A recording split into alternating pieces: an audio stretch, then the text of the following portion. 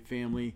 It is our ninth week of being in God's Word together in this format. I can't believe that it has been 9 weeks. Hopefully, you had a chance to watch the video that I uploaded on Friday afternoon talking about our hopes and plans for gathering back together as soon as possible. If you didn't get a chance to do that, I would encourage you to do that today so you kind of are up to speed on what we're hoping to see happen, and that you can be praying along with us in those things as well. And also, I hope you had a chance to listen to the music that Kyle and Cambria did so beautifully, and read the Psalm. Psalm 27 was today's call to worship that would prepare your heart and prepare your soul for receiving the word that we're going to be in today. I miss you guys. This has really gotten no easier, honestly. If anything, it's gotten harder, and by this I mean even just teaching to you guys as a way to try to remind me that I'm not really teaching to a camera. I'm teaching to brothers and sisters in Christ that I love and miss, and my heart hurts for, frankly. As a shepherd, I just don't know where you're at. Like, I don't know spiritually what the temperature of the flock that I'm called to shepherd is, and that's a hard place to be as a shepherd. And so anything you can do to help me just know that you're doing okay, and that you're still pressing on in the Lord, it would just really nurture your pastor's heart. I just to help prepare me, I pray through our church roster right before I preach the messages, because it just reminds me that I'm not just speaking to a camera, that I am speaking to these people that I love and miss dearly. So, with that, before we jump into the Word of God, I just wanted to share with you a couple of questions that I talked about last week. I got a lot of positive feedback about just the discussion that was even had around some of those questions as we start to sort of transition back into a sense of more normal. Things are opening up. Prayerfully, the church is going to start gathering again soon in some format. What that looks like, we're praying about.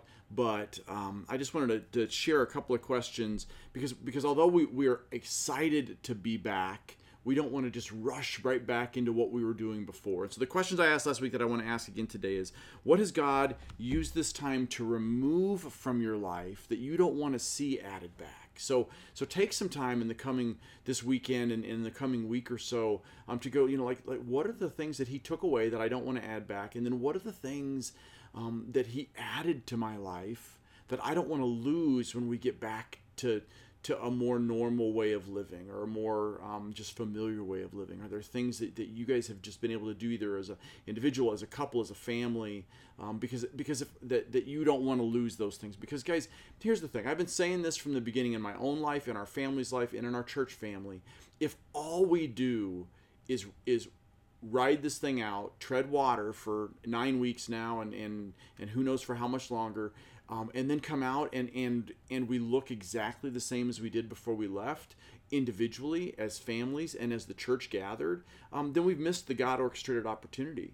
And so we want to be praying, Lord, what are you doing in this time? What have you done in this time? What have you given us in this time? What have you taken away? What have you shown us that wasn't really necessary in our lives and even in our churches, that you don't need? And let's embrace those things, so that as we step back into gathering together and being together in a more normal way of living, we've grown. And that's really been my prayer for this time as well. We are 5 weeks. It's part of why we decided to put James on hold. We're 5 weeks into the series that I'm calling I Still Am, and it's mostly been through Colossians, and just looking at how the best antidote we have for anxiety and fear and just apathy is to continue to look at who Christ is and who he calls us. And so we've been looking at that each week. Week 1, we looked at how Jesus was the one who holds it all together. Week 2, we looked at how he is the one who is still offering real freedom from the bondage that we're in. Week 3, we took a break from Colossians and we went into Psalm 16, where we saw that he still is the one in whom we find our fullness of joy. Last week, we talked about Colossians chapter 3, and we looked at how he is still the one changing what we live for, that because of what he's done for us in the gospel and because of who he is, he really is the reason we should be living. And so we looked at that last week, and today we're going to be looking at the message that I'm entitling, I Still Am the One Wanting to Be Your King. I still am the one wanting to be your king. And before we open up the Word of God, would you pray with me? So, Father, I just come to you, Lord, and I thank you for who you are. I thank you that you are a sovereign God. I thank you that no matter what the chaos or things that are going on in our lives, individually and worldwide, Lord, that you have not lost control, that you are still on your throne, that you are still King of Kings and Lord of Lords. I thank you that we know you to be that God, and that we can find our rest in that powerful place, Lord. But I also confess with my brothers and sisters that sometimes we want to remove you from that throne because we want to put ourselves on it, or we want to put our own way of thinking on it. And so, Lord, we confess that to you, and we thank you for your grace that covers us even in those times when we are glory thieves and we're trying to steal your spot on the throne of our hearts.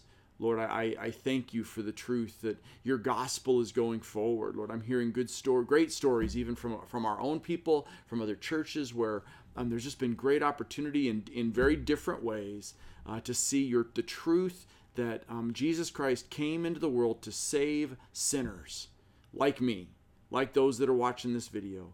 And that's still going forward. The gates of hell are not prevailing against your bride. And so I thank you for that truth. Lord, I do pray for those that are sick. Lord, I pray right now that you would just heal the world of this virus, God. I pray in the name of Jesus that you would touch people who are in hospitals, who are sick and who are fearful. Lord, I pray for those that aren't maybe physically sick, but they're emotionally sick, that they're living in fear, or maybe it's anger and frustration. Whatever those things are, Lord, I want to pray that the peace that surpasses all understanding would guard their hearts and minds in Christ Jesus, that you would do that for me. Lord, I pray too that as we open up your word, you would open up our eyes. God, I pray that you would remind us that you are King. Lord, I pray that what we do not know, you would show us. I pray that what we cannot see, you would reveal to the spiritual eyes of our hearts. I pray that what we have yet to learn, you would teach us. And I pray that what we are not yet, you would use this next few minutes to make us into the image of Christ, because that's what you've created us to be, image bearers of the Most High God, for your glory. Lord, we look forward to the ministry of your Spirit in these moments, in Jesus' name. And all God's people said, amen.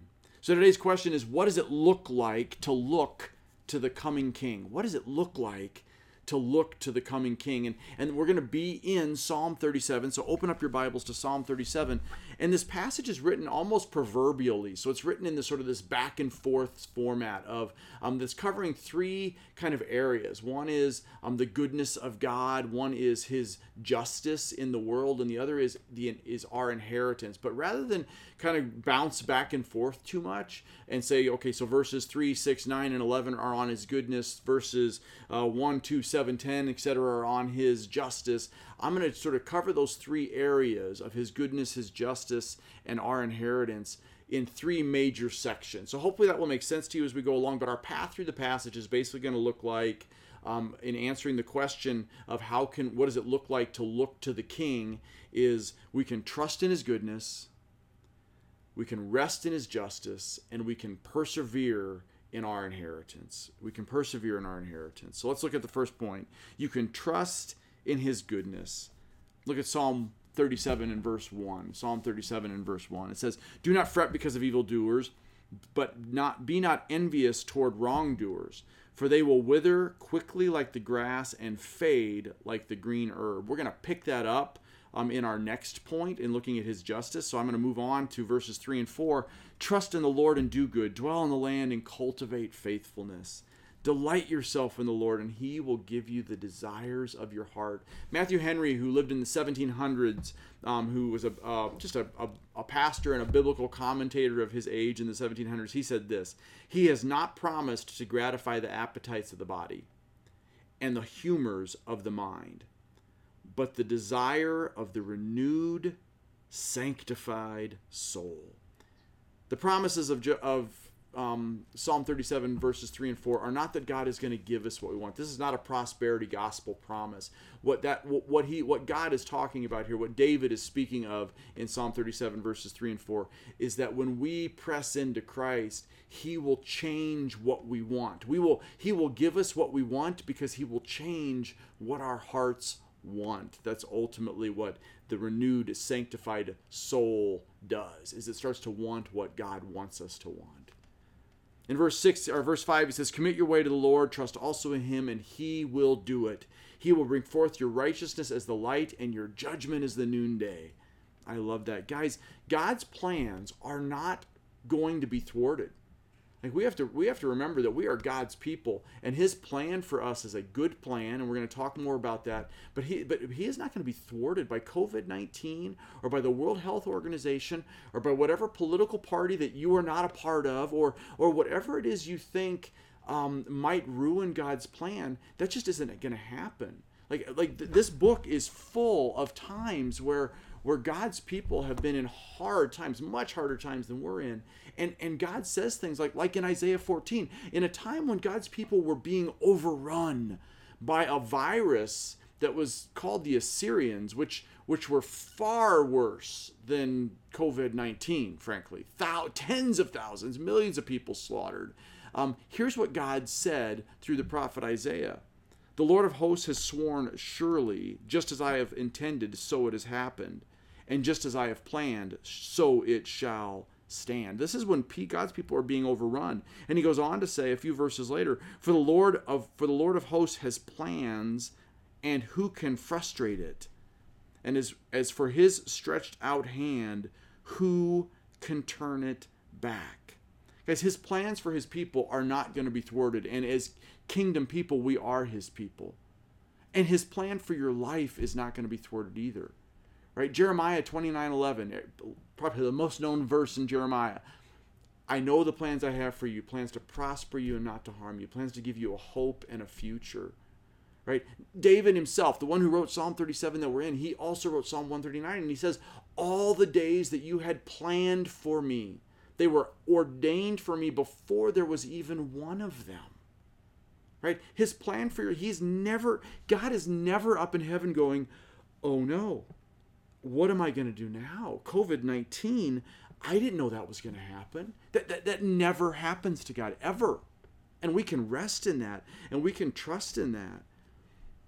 But guys, if we don't believe he is a good God, and that he has a good, we're not going to trust that he has a good plan. Like if we don't believe that he is a good God who not only loves you because he kind of almost like he has to, like of course God loves you because God is love. I just don't know that he likes me, right? If we don't believe that he not only loves us but likes us, you're not going to believe that he has a good plan and that his plan is going to be fulfilled for your good and for his glory, partially because it's on his terms. And frankly, we just don't like that, right? We don't want the King of glory defining the terms. And I'll get into that more as we move along as well. But ultimately, his plan for your life is not your comfort. It's Christ conformity. I say that all the time. His plan for your life, for my life, is ultimately to build his kingdom through you. And that's not just in the New Testament. That's not just a post-Jesus thing. In Daniel, the book that we were in last summer, Daniel chapter 12 and verse 3, he says this: "Those who have insight," that's people who have the word of God revealed to them, "they will shine brightly like the brightest of the expanse of heavens, and those who lead many to righteousness like the stars forever and ever." Guys, he's saying this was 600 years before Christ even came the first time, and he's saying the people who know my revealed word shine. And they are shining to bring people into my kingdom. And they will shine forever and ever. So in verse 7, we go on. He says, "Rest in the Lord, wait patiently for him. Do not fret because of him who prospers in his way, because of the man who carries out wicked schemes. Cease from anger and forsake wrath. Do not fret, it only leads to evil doing. For the evildoers will be cut off, but those who wait for the Lord will inherit the land." Guys, we're not only to trust in God's goodness, but we're to rest in it. We're to find our soul rest in believing that he is a good God. Restlessness, if you struggle with restlessness, and I'll confess I do. I have seasons more than others where I'm up in the middle of the night. God, don't you know? God, don't you know? God, don't you know? And he's reminding me of his promises, and I'm singing hymns to my heart and trying to go back to sleep, and the other half of my brain is going, yeah, but. All of that is a symptom of my trust issues, your trust issues, right? Restlessness is a lack of belief because we have trust issues. And I talked about that. We all have trust issues and perspective problems. But real faith, real trusting, anchored, soul-anchored faith, right? It trusts and rests in the goodness of God. Because it understands that even in the bad things that are going on in our lives, like in Joseph's life when his brothers sold him into slavery, and then he spends all those years unjustly accused in prison in Egypt, and then his brothers finally come back, and they're terrified because they think he's going to practice vengeance on them, and he says, "No, wait, guys, what you meant for evil, what the world means for evil, God meant for good, for his kingdom." To preserve a people for him is what Joseph tells us. And the same thing is true now. What the world means for evil, what other people in your life might mean for evil, God means for good. He is using even those things in our lives. Martin Luther, the reformer, who lived in the 1500s, said this: "Rest in the Lord, wait patiently for him." He's quoting his commentary on verse on Psalm 37. In the Hebrew, he says this really means be silent to God and let him mold thee. Keep still and he will mold thee to the right shape. Guys, sometimes the hardest thing to be isn't to be strong, but it's to be still. Sometimes the hardest thing for us to be in life isn't strong, but still.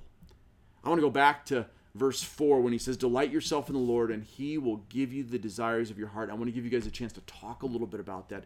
So your table talk question, the first one is this: it is almost easier to believe that God loves you than that he likes you. Why is that? And how does that impact how your heart hears Psalm 37, verse 4?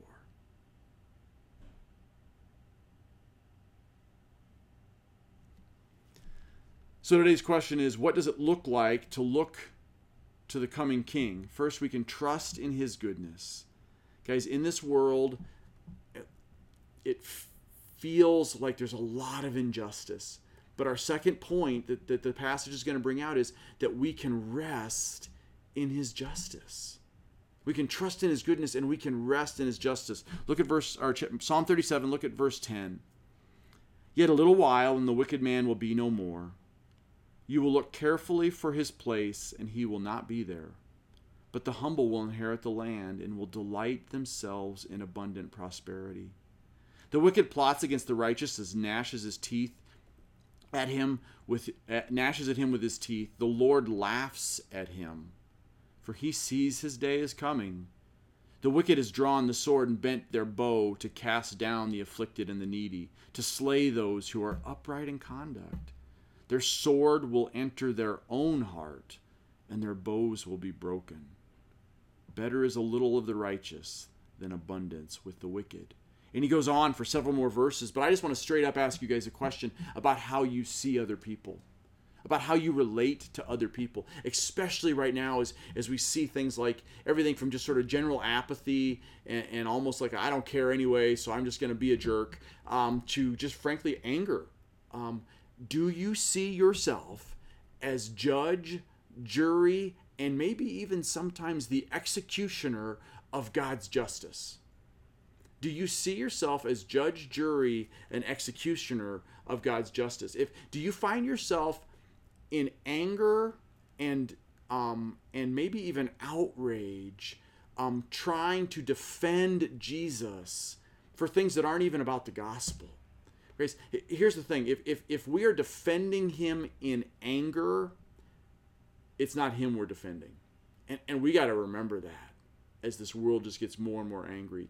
Jesus does not need our anger. What we have done in the West in particular, especially in America, is we've said, well, yeah, but there is righteous indignation. Yeah, God gets righteous indignation because he's the one that is fully righteous. And yes, there are times where we need to stand up for what is right and where we need to do that, especially when we're talking about the ability to share the gospel.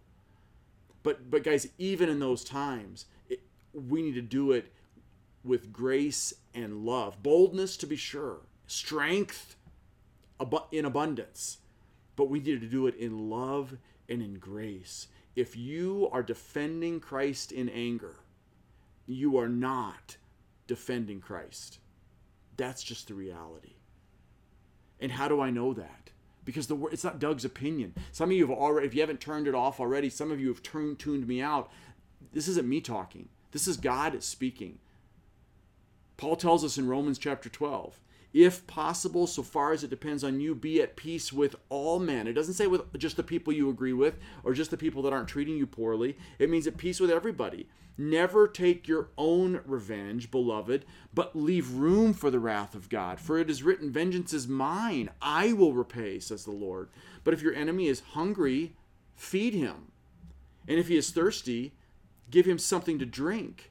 For in doing so, you will heap burning coals on his head. You will remind him of the difference between kingdom people who, even in the midst of persecution, love generously. And that's going to help him know that he or she's not a kingdom person. And where they're going is where there's going to be burning coals and weeping and gnashing of teeth. But if you just behave just like them, how are we any different? But I'll finish the passage. Do not be overcome by evil, but overcome evil with good. I don't know how much clearer that can be. Now, some of you might say, okay, yeah, but that's Paul. That's Paul speaking. Well, one, that's really bad theology. There's no less inspired words in God's word. The red letters in your red letter Bible are no more important than the black letters. I know that comes as a surprise to many. All of it is inspired by the one who is the Word of God, and that is Jesus Christ.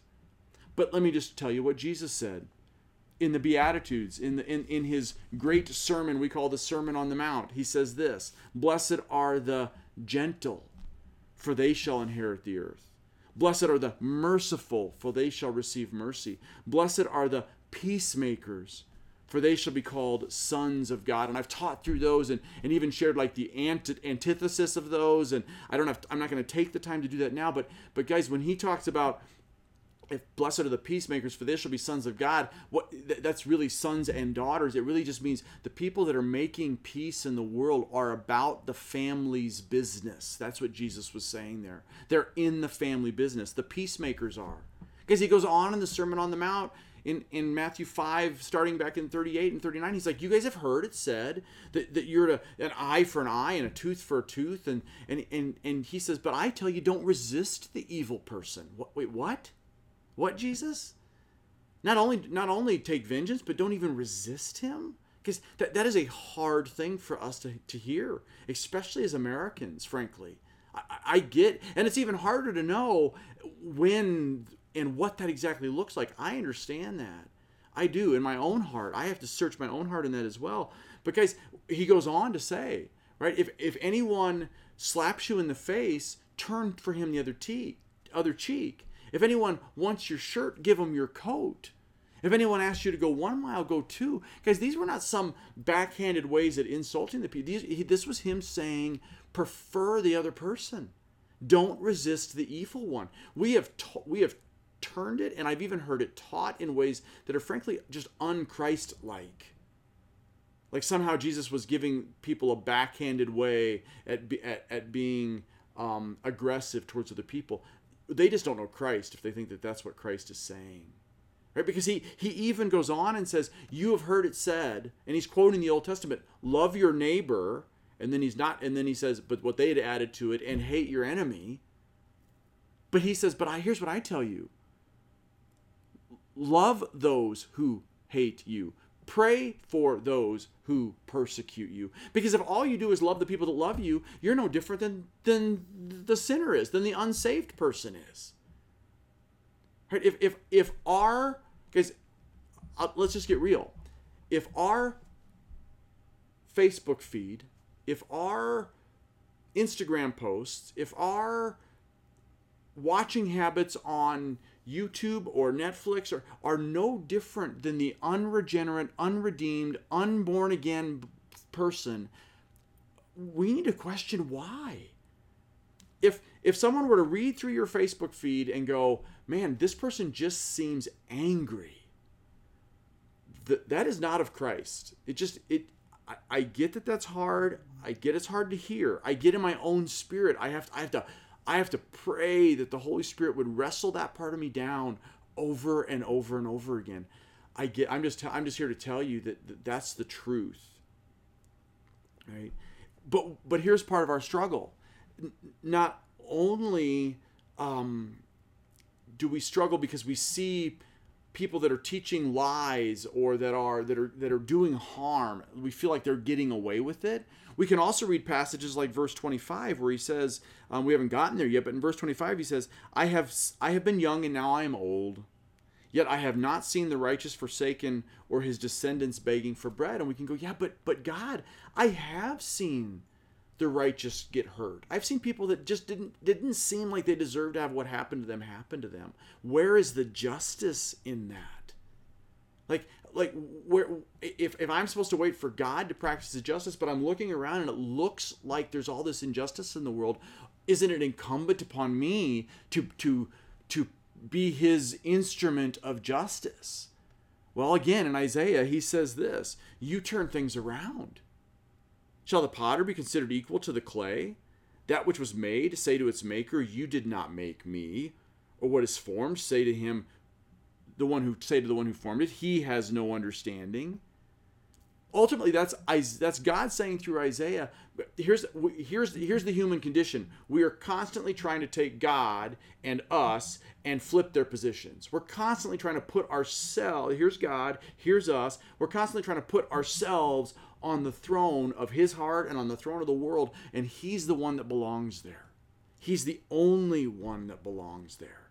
Guys, we have to remember that God's promise for justice is an eternal promise. It's not a present day promise. I mean, he does act in justice today at times, maybe not in the way we would like, but ultimately, he doesn't promise us justice today, but he does promise us justice forever. That what we just read in the psalm is, in the end, it is all going to shake out. So we need to rest in that. And that's what today's second table talk question is about. So look at your second table talk question. It says, as the darkness grows, the light becomes more distinct. But so does our propensity to judge those who are living in the dark. How does knowing there is final justice in the end help you extend grace today? Take a minute and listen and talk about that question. Okay, so today's question was, how does it look to the coming king? And the first thing is that we can trust in his goodness. The second thing is we can rest in his justice and not take it for ourselves. And finally, we need to persevere, because this life is hard, and God knows, Jesus knows it's hard, right? We need to persevere in his inheritance. We need to persevere in knowing that there is inheritance in store for us that we cannot even imagine. So look at Psalm 37, verse 23. The steps of the man are established by the Lord, and he delights in his way.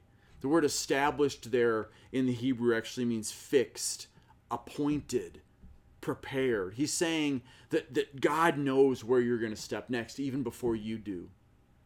Right? It's the passage in Isaiah 30 verse 21 that many of us have really grown to love. I will hear a word behind me saying, this is the way, walk in it. Why? Because if you listen for the voice of the Lord and his word from your teacher, Isaiah 30:21 is telling, or 30:21 is telling us, you're going to hear the voice of your teacher who is the word of God saying, this is the way, walk in it. He knows where the minefield is, like where the mines are on the beach, and he'll tell you where to step next to avoid them for his eternal glory, that you might build his eternal kingdom. And then I love this where he says, and he delights, God delights in the way of that person who's listening for his voice and walking with him. Guys, do you believe, do you understand that God delights in walking with you. I think part of our struggle in letting him be king is we don't really believe. It goes back to that first question. It's easier for us to believe that he loves us than that he likes us. Guys, Jesus died for the messed up you. God loves the messed up you. And he wants to walk with you. How do I know that? Because when he created Adam and Eve in the garden, what does it say? He would walk with them in the garden. But then their rebellion, their desire to flip him from his throne and them and become and be on the center of the throne of their heart, their desire to flip that separated them from him. And the rest of this story, the rest of this whole book, guys, is him pursuing them and then pursuing us to restore that fellowship, that he might walk with us again. But then we spend our lives living like we don't really want to walk with him. Like we just want to keep him in this compartment of our life and maybe let him out on a Sunday morning when we watch a YouTube video or just at certain times, but we don't really want to walk with him. We don't really want to practice the witness of his breath filling our sails that we might float above the waves of this world. We don't really believe that he is the one walking to the image from this series that we've been looking at in I Still Am, that he really wants to walk towards us along the storms of this world and say to us, stop being afraid, the great I Am is here. Right? We don't really believe that. Our hearts struggle with that, or frankly, we don't believe, our hearts don't really want that because we want to be king. Right? We want to be on the throne of our hearts. We can't possibly be looking to the kingdom come, the kingdom coming, the king coming, if we're spending all of our time trying to figure out how to build our own kingdom and how to be king of it. That's not the person that this psalm is describing here. The person he's describing, and goes on to describe in verse 24, he says, when that person falls, when life gets hard, and it will, when the person, not if that person, not if the righteous person stumbles, when the righteous person falls, he will not be hurled headlong, because the Lord is the one who holds his hand. Solomon in Proverbs 24:16 says, for the righteous man falls 7 times. But rises up again. But the wicked stumbles into it in a time of calamity. Wait a second. The righteous man falls 7 times, but keeps getting up, and the wicked man he's out. What's the difference? The one who's holding his hand. Verse 24. It is the Lord who is the one who holds his hand. He's the one who is leading us towards our inheritance. And guys, get this. He gets that this life is hard. How does he get it? Because he lived here among us for 33 years. He was rejected. It's not just the few days between his triumphal entry and going to the cross. His whole life was hard. So he gets that there are times where you're gonna stub your toe. But he wants to walk with us, and he's telling a story of redeeming grace that empowers us to walk with him. If we'll just walk with him. If we'll believe the promise of Hebrews 13 where he says, he, Jesus, will never, ever leave you or forsake you. No matter how many times you think you've stumbled and fallen, no matter how disappointed you think you've made him, he is not going to forsake you. Why? Because he not only loves you, he likes you. He likes the messed up you. David is going to go on and talk about the difference between living selflessly and living selfishly and how that happens. In verse 31 of our psalm, he says, the law of God is hidden in his heart, and his steps do not slip.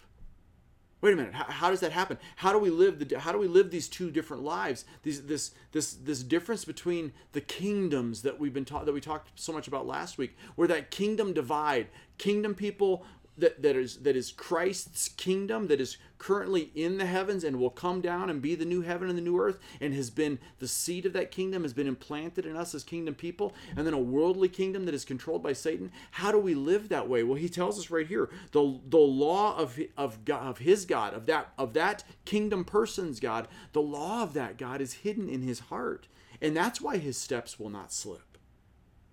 Right? In Proverbs 7, again, Solomon, David's son, says this, "My son, keep my words and treasure my commandments within you. Keep my commandments and live, and my teaching as the apple of your eye. Bind them on your fingers, write them on the tablet of your heart." David, who I believe wrote Psalm 119, it doesn't say that, but I believe it was David or Asaph did it together. His music leader wrote that giant psalm. He says, "Your word I have hidden in your heart that I might not sin against you." Guys, why? Because the word of God and the souls of people are the only two things in this worldly kingdom that Satan is the ruler of. The only two things that are eternal down here are the word of God and the souls of human beings. And so when we take the word of God and apply them to our hearts, in the passages that I just read, that is how kingdom living happens. That is how we keep looking to the coming king. Because our inheritance, we can persevere knowing that the greater things are in store for us than we can possibly imagine. It is the eternal inheritance. Right? Look at verse 27. You will abide forever. Verse 28. You will be preserved forever. Verse 29. The righteous will inherit the land and dwell in it forever. Verse 34. Wait for the Lord and keep his way. He will exalt you to inherit the land. When the wicked are cut off, you will see it. Do you hear what he's saying? What is he talking about? He is talking about the coming judgment, where those two kingdoms are going to get slammed together. Where the land we're going to inherit isn't some surreal place in heaven. When the new heaven and the new earth come, and we're all back in the garden walking with God forever in eternity, doing the jobs that he has prepared, the place he has prepared beforehand, the tasks he's given us to do for all eternity as kingdom people. When those two kingdoms are slammed back together, that's what we inherit. That's what we have to look forward to. That's why no matter how hard this kingdom is, we can keep looking up at this one going, that's where my hope is. My hope is in that inheritance. Right? It's also talking about the coming judgment of those people. When that kingdom comes, those people are getting smashed down into the lake of fire for all eternity. Warren Wiersbe, 90-something years old, pastor for twice as long as, well, not twice as long now as I've been alive because I'm 51, but man, the sweet, dear, spirited man, he says this, "The wicked have only temporary pleasure on earth, but God's people have eternal treasure in heaven. You will one day receive your inheritance, so be patient." Guys, be patient. Don't give up the fight. Don't let apathy take over during this time of social distancing. Stay hot-hearted towards the things of God, the Word of God, and the people of God. That's what matters here. That's it, guys. The rest of it is all going to burn. It just is. Over and over and over, God tells us, wait on the Lord, wait on the Lord, wait on the Lord. In this passage, we verse 11, 18, 22, 29, 30, wait on the Lord, wait on the Lord. Why is there so much discussion about waiting on the Lord? Because the Lord knows it's hard. The Lord knows it's hard for us to wait because he lives outside of time, and 1,000 years is like a day, and a day is like 1,000 years, and nobody knows for sure when he's going to come back, not even the Son of Man. So if you're listening to people that are telling you they have figured out that the signs that we're seeing right now and what's going on in the world and the marks of the beast and whatever it is, and so they know that this time is coming, they may be right. By them saying, I have figured it out, they are putting themselves above Jesus Christ, because when he was here, he said, I don't even know when I'm coming back. So if someone is telling you they know when he's coming back, they are saying, I'm smarter than Jesus is. I'll just let that hang there for a little bit. But why is it so hard for us to wait? Because restlessness is in our souls as part of this fallen kingdom. Because we struggle to believe. Why? Because we have trust issues and we have a perspective problem. Right? We don't trust that he just likes us. We don't believe that, and we look around at the world and we watch things on the news that are happening, and we live just in this place of fear and anxiety and anger because, and I get it, I do, and I'm not judging. I'm just saying, guys, just keep looking up. We have to keep looking up for our coming King because it's the only antidote. It's the only thing we got. I'm not trying to make people feel bad by saying turn off the news and open up your Bible. I genuinely am not. It's the only thing I know that is going to help your soul live as a kingdom person. Because the stuff that's coming in through our televisions is not helping us live as kingdom people. And I don't believe that we watch TV in our home. I'm not saying that it's the devil's box. I am saying, guys, you have to have massive balance, especially at times when you're isolated. Guys, why is it so hard for us to live forever? Last week or 2 weeks ago, I talked about how the problem is we make the dot everything when God wants us to live for the line. Right? And how the wrestle between those things is, one is the dot is this kingdom, the line is the eternal kingdom. Another way that I've demonstrated this before, and I'm going to show you today, is, so imagine this red line is your current life. So from the time that I was born, which is over here, to the time that I'm going to die is this red line. Right? Is this part of the rope? The problem that we have is that we make everything about in this life, we make everything about the day that we're living in. We make it about today. And then not only that, but then we worry about our today, which is tomorrow. And then we just keep walking along, like everything is about today. It's about today. It's about today. And so what happens is we lose sight of eternity because we're so focused on today that we lose sight of eternity. But here's the truth, guys. Every soul that ever lives is going to live forever and ever and ever and ever, either with God in the new heaven and the new earth, walking with Him and with one another, the rest of us that have, or they're going to live apart from Him. But guys, it goes on and on and on, and all of this is reality. Guys, this is reality, but we make this the thing. We make this the thing when this is really it. And it just keeps going. Unlike my rope, it just keeps going and going and going. But our struggle is we're so focused. I am so focused on what do I need to get done today? What are my problems today? What are the struggles of today? And it's why Jesus tells us so many times in His Word and out of His own mouth when He was here, don't worry about it. Don't worry, because not because He didn't think it was hard, or because we need those things, but because one, He knows God's in control. His Father was in control, that your Heavenly Father knows you need those things. And two, because He knows that, guys, this is all just dress rehearsal. It is premarital counseling for the marriage supper of the Lamb. And that day is coming. You're going to read about that this week in Revelation 19. And that day is coming. And then all of eternity is what we have to look forward to. Hang on to that. Guys, don't give up on Christ.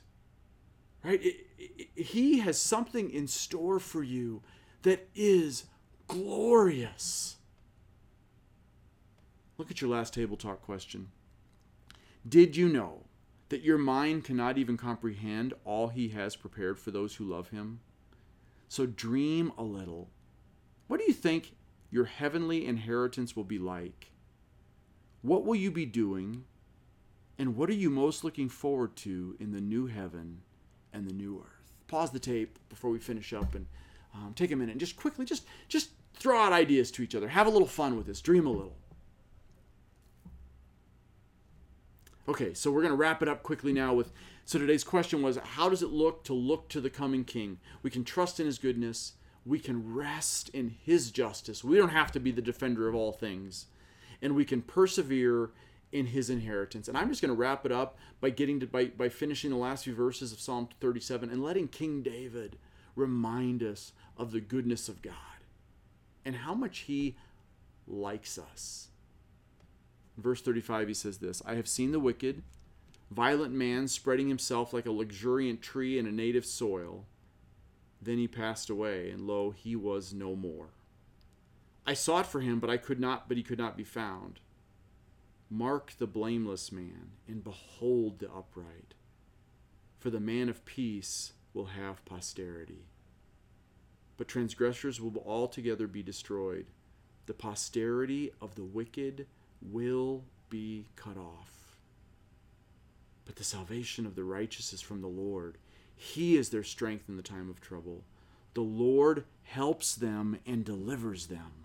He delivers them from the wicked and saves them, because they take refuge in him. Let's pray. Father, I just thank you, Lord, for that truth. I thank you that there are bad things that are going on in the world, but I thank you because they're not out of your sovereign control. That even Satan is just a tool. He's just a tool to you.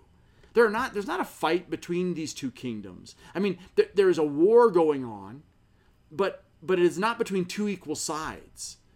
The war, the victory in the war is certain because you are the one who is sovereign. You are the one who is all powerful. And someday soon, Satan is going to realize that in a very, very real way. And so are the people who don't know you and are following him. And so, Lord, I want to pray right now for people who don't yet know you as their King of Kings and Lord of Lords, who are not looking to Jesus Christ for the way to eternal salvation. God, that you would open the eyes of their heart, that they would behold the glory that is Christ. Lord, we have those people that are in our midst, whether they be in our homes or in our communities. God, I pray that we would make the most of this time as we await your coming kingdom, that we would be kingdom builders, because we are kingdom people. If we're yours, we are kingdom people who are given kingdom power. We have it to live in that kingdom power for your kingdom glory until your kingdom comes. So Lord, help us to be that way. Help us to live in victory by looking to our coming King. He is King of Kings and Lord of Lords. He is the great I am. And it is in his beautiful name we pray. And all God's people said, amen. Hey, next week we're going to be looking at Colossians 3 and 4, actually, and the one who is calling us into relationship. Our sending passage as we leave today is out of Revelation 22. It's the end of the book, and he says this, "Behold, I am coming quickly, and my reward is with me, to render to every man according to what he has done. I am the Alpha and the Omega, the first and the last, the beginning and the end. Blessed are those who wash their robes, so that they may have the right to the tree of life, and may enter by the gates into the city." Guys, that is going to be a glorious day when he comes again and we get to enter, those of us that have tasted of the tree of life, and we're going to get to enter in to his new heaven, his new earth, his new Jerusalem, and be with him and each other forever. I miss you guys. I love you guys. And I am praying that you'll just keep looking up. God bless.